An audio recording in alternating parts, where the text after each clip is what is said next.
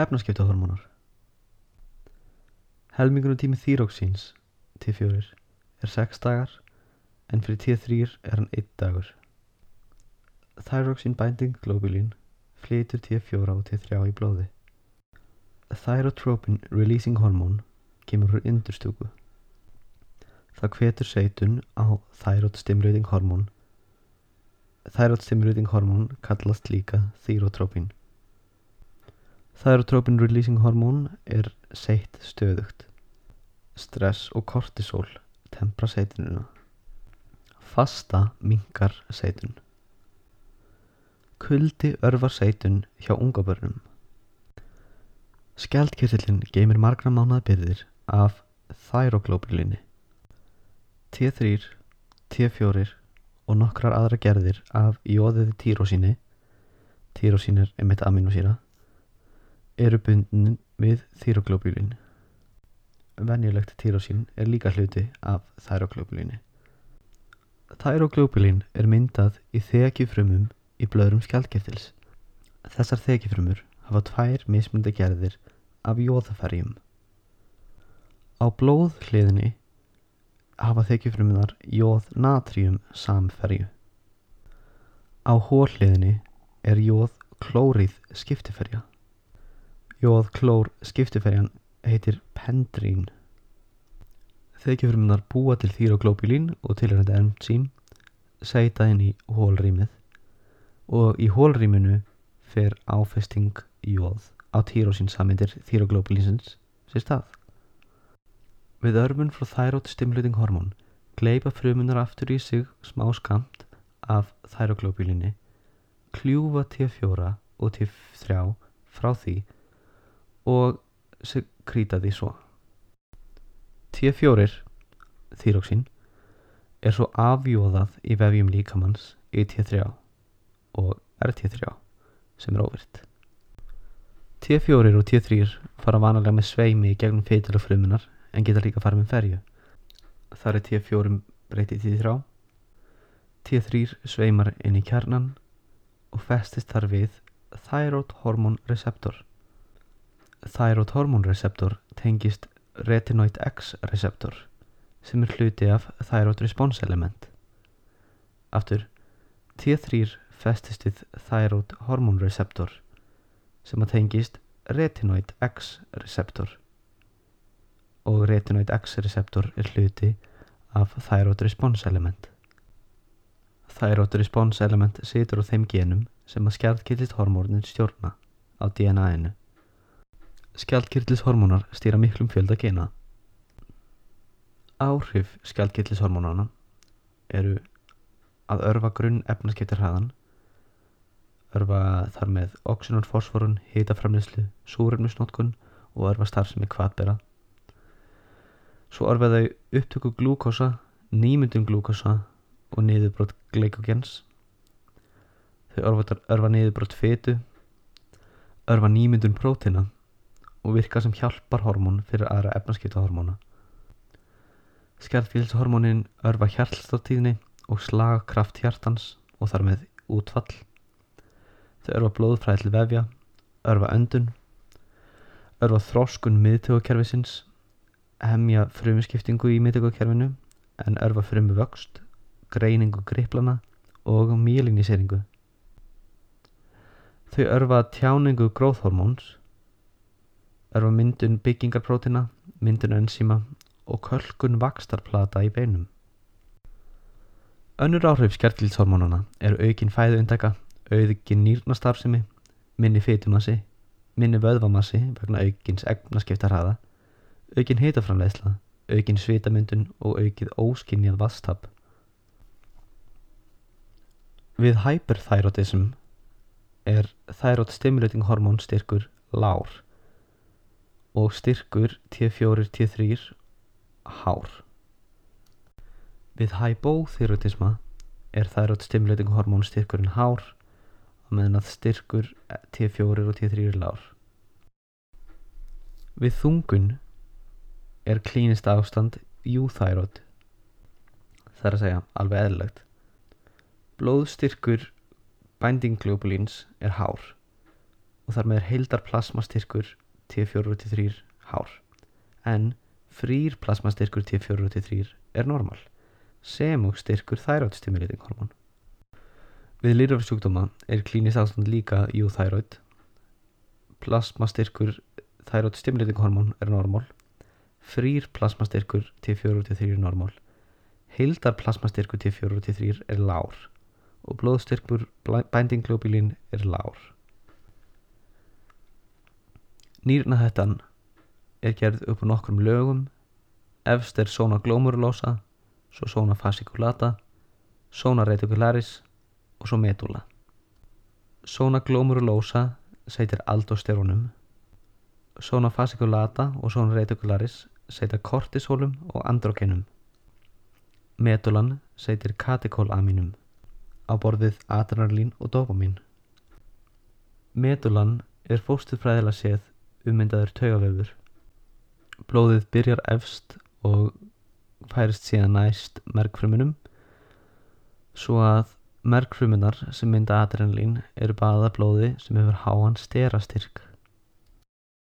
Stjórnkerfi kortisólseytunar. Kortisóli er seytt í dægursveiflum. Frumur í paraventricular nucleus í hypothalamus seyta corticotropin releasing hormón.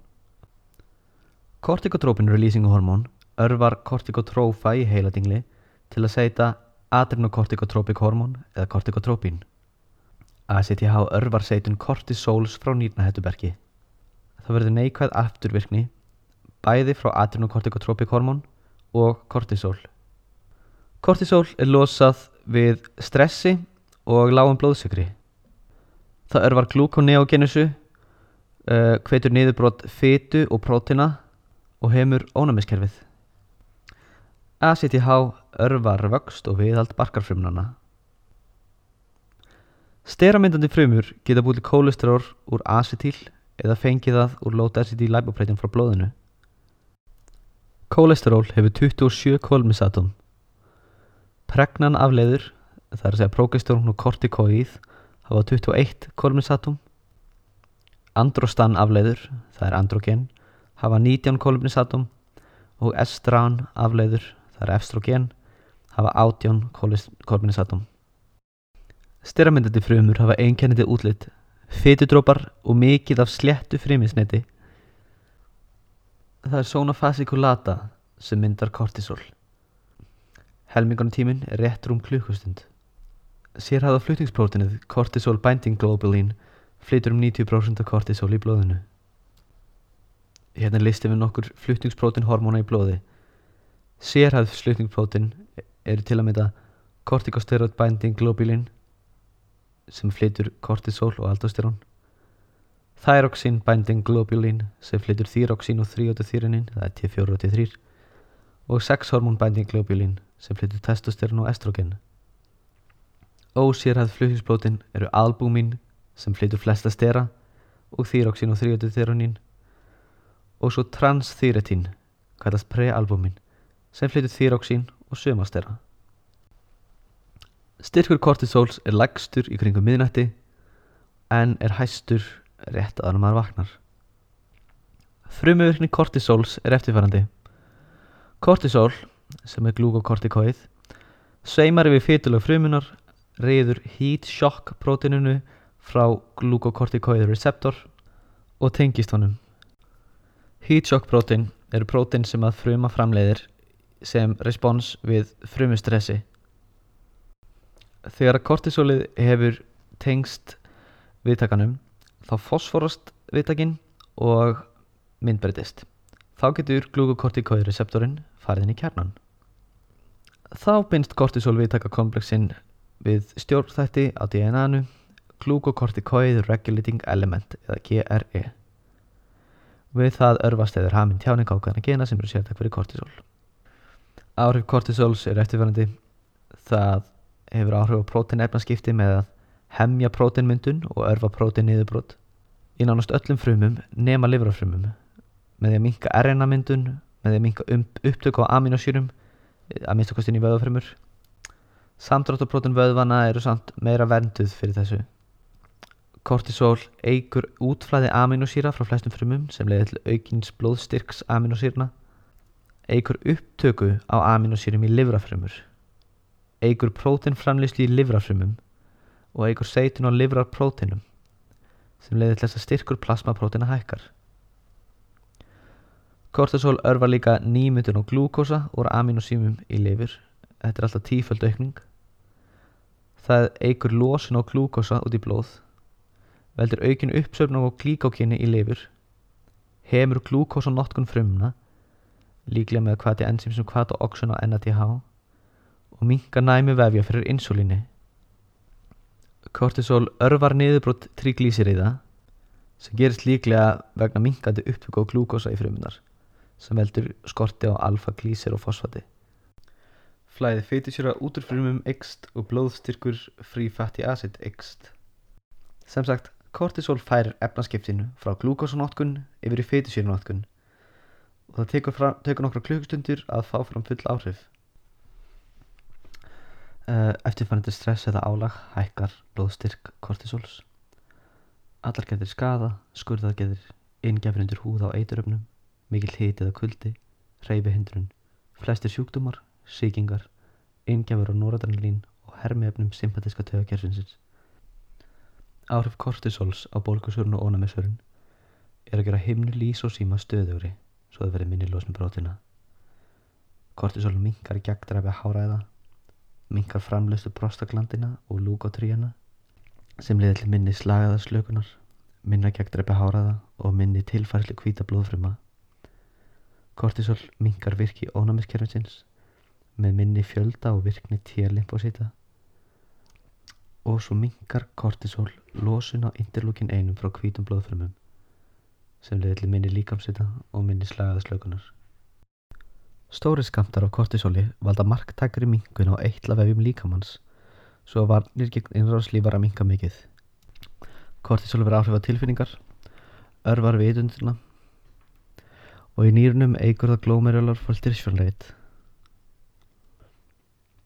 Kortisol örvar fósturþroska og er mikilvægt fyrir þroskun núna.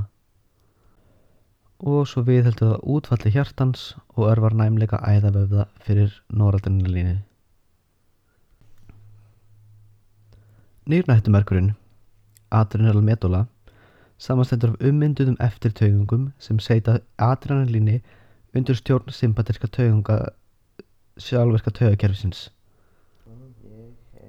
Katekolamín er samheiti yfir dópamín, noradrenalín og adrenalín. Þetta allt myndað á týrósíni. Katekolamín aftur samheiti yfir dópamín, noradrenalín og adrenalín. Katekolamín eru óvirki á tveimur ensímum, MAO og COMT. MAO eða monoaminoxidasi eru utan á hvatberum og finnst mikið í nor- og adrenalín taugaæfingum. COMT eða katekól-ómetiltransferasi finnst mikið í innþekjufrumum, lifur, nýrum, hjarta og sléttum vöðvum. Samanvirka MAO og COMT að því að breyta katekólaminum í vanilyl mandelig sýru sem að kemur fram í þvagi. Helmingurinn tími adrenalíns eru 2 mínútur.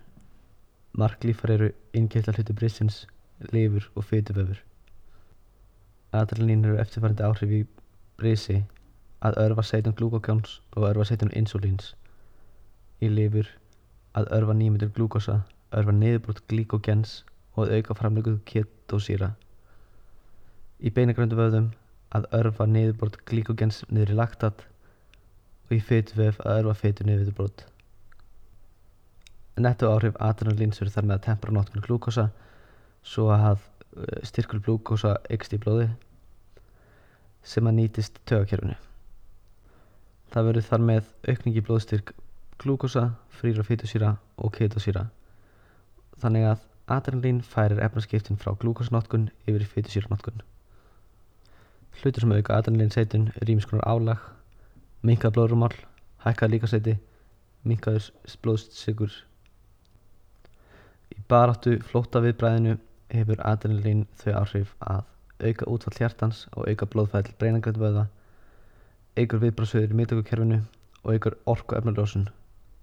Nýrnahættur seyta töluverðu magni af noradrenalíni en styrkur frá þeim er ekki nægilega til að hafa einhver marktæk áhrif því að sjálfvirka taugakerfið myndar sitt eigið noradrenalín.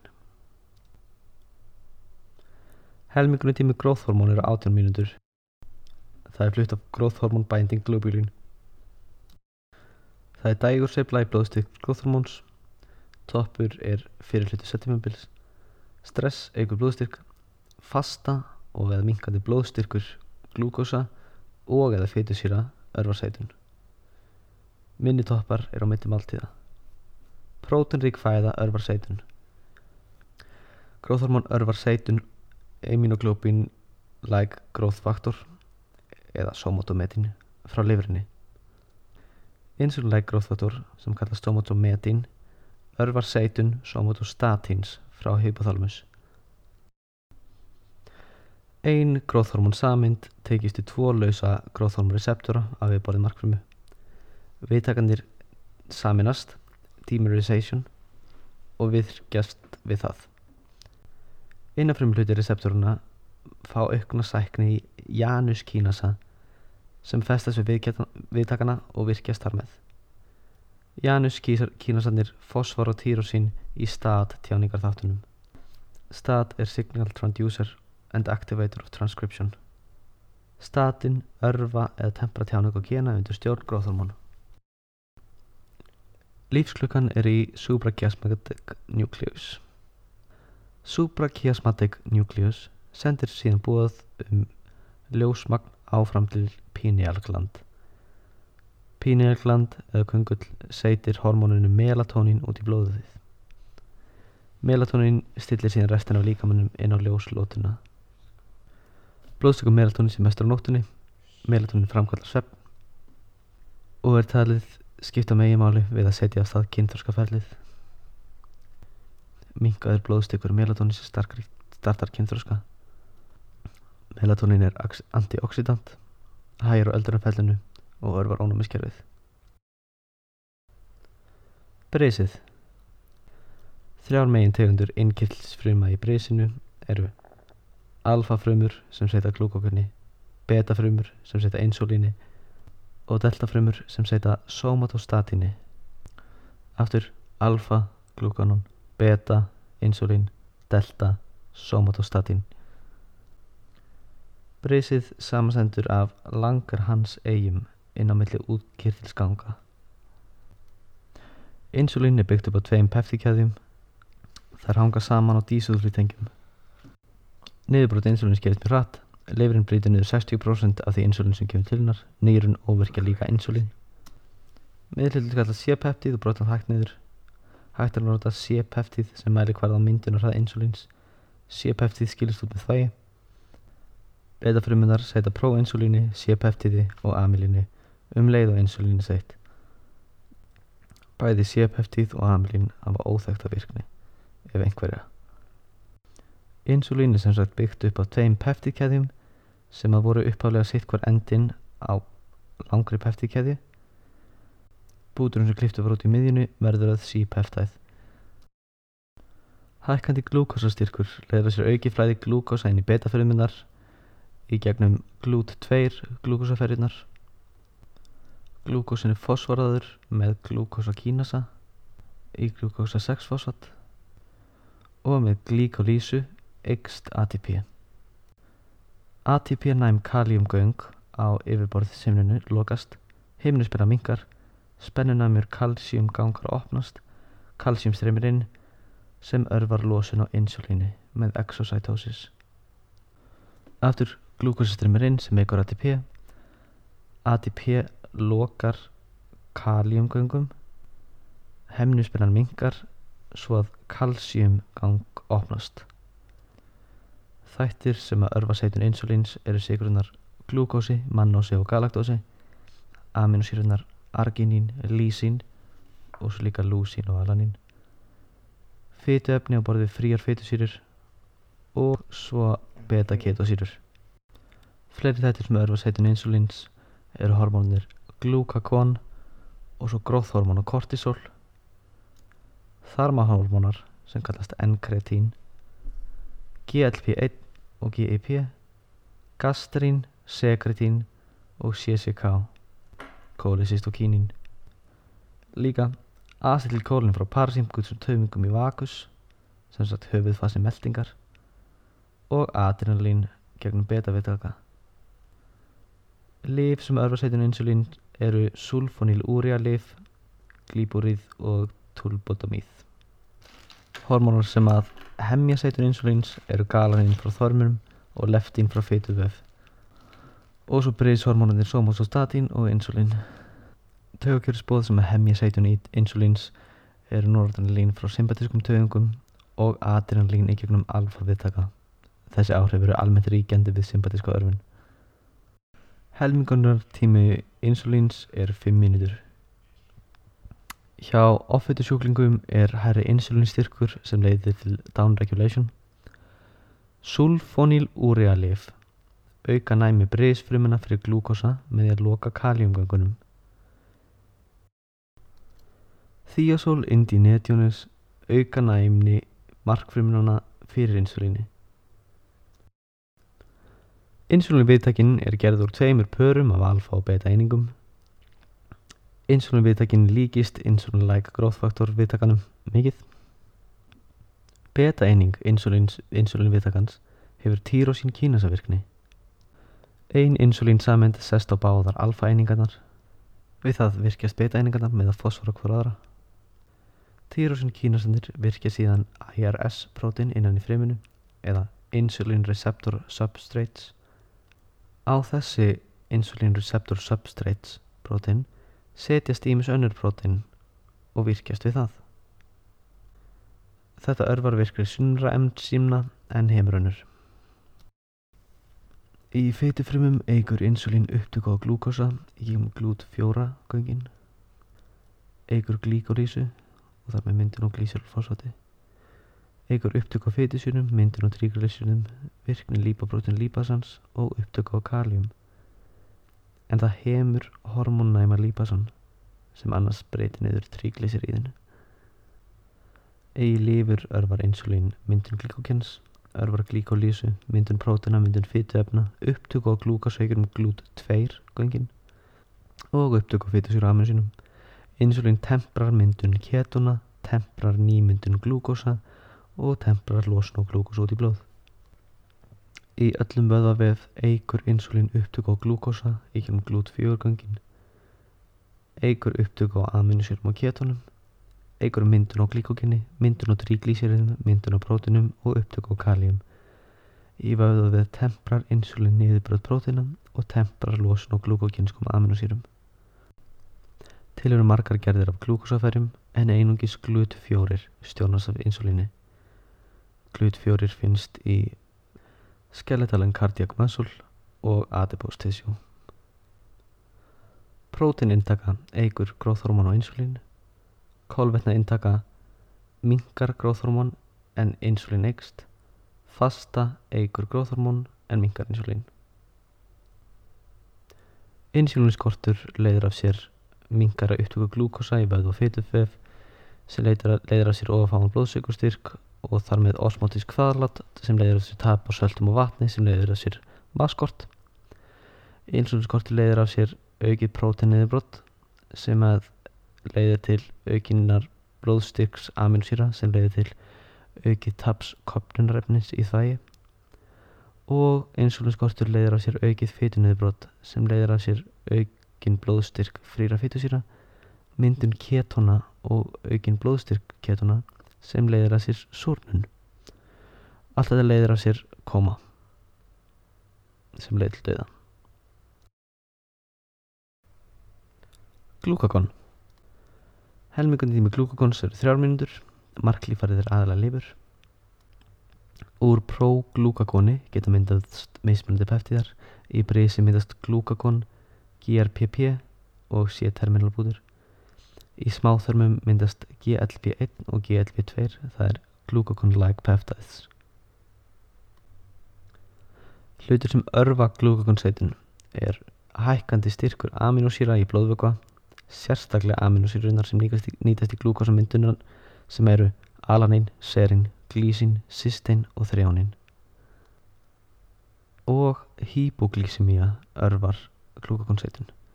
Hypoglýsemía allt undir 200 mg á desilítra.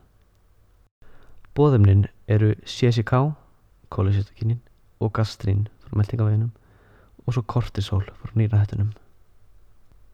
Aðrir hlutir sem örva glúkagónseitun eru fasta, áreynsla, vakusvirkni, sympatískvirkni gegnum beta-viðtaka og sýkingar og aðrir stressþættir.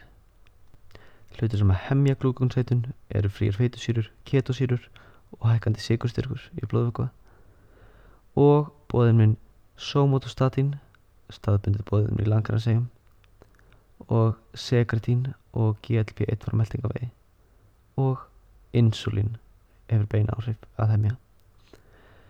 Sympatísk virkni gegnum alfa-viðtaka hemur. Sympatísk virkni gegnum beta-viðtaka örvar, sympatísk virkni gegnum alfa-viðtaka hemur. Glúkagón eykur losun á glúkósa og fituefnum út í blóð frá lifur og eykur niðurbrot glýkógens, nýmyndun glúkósa og eykur ketónamyndun.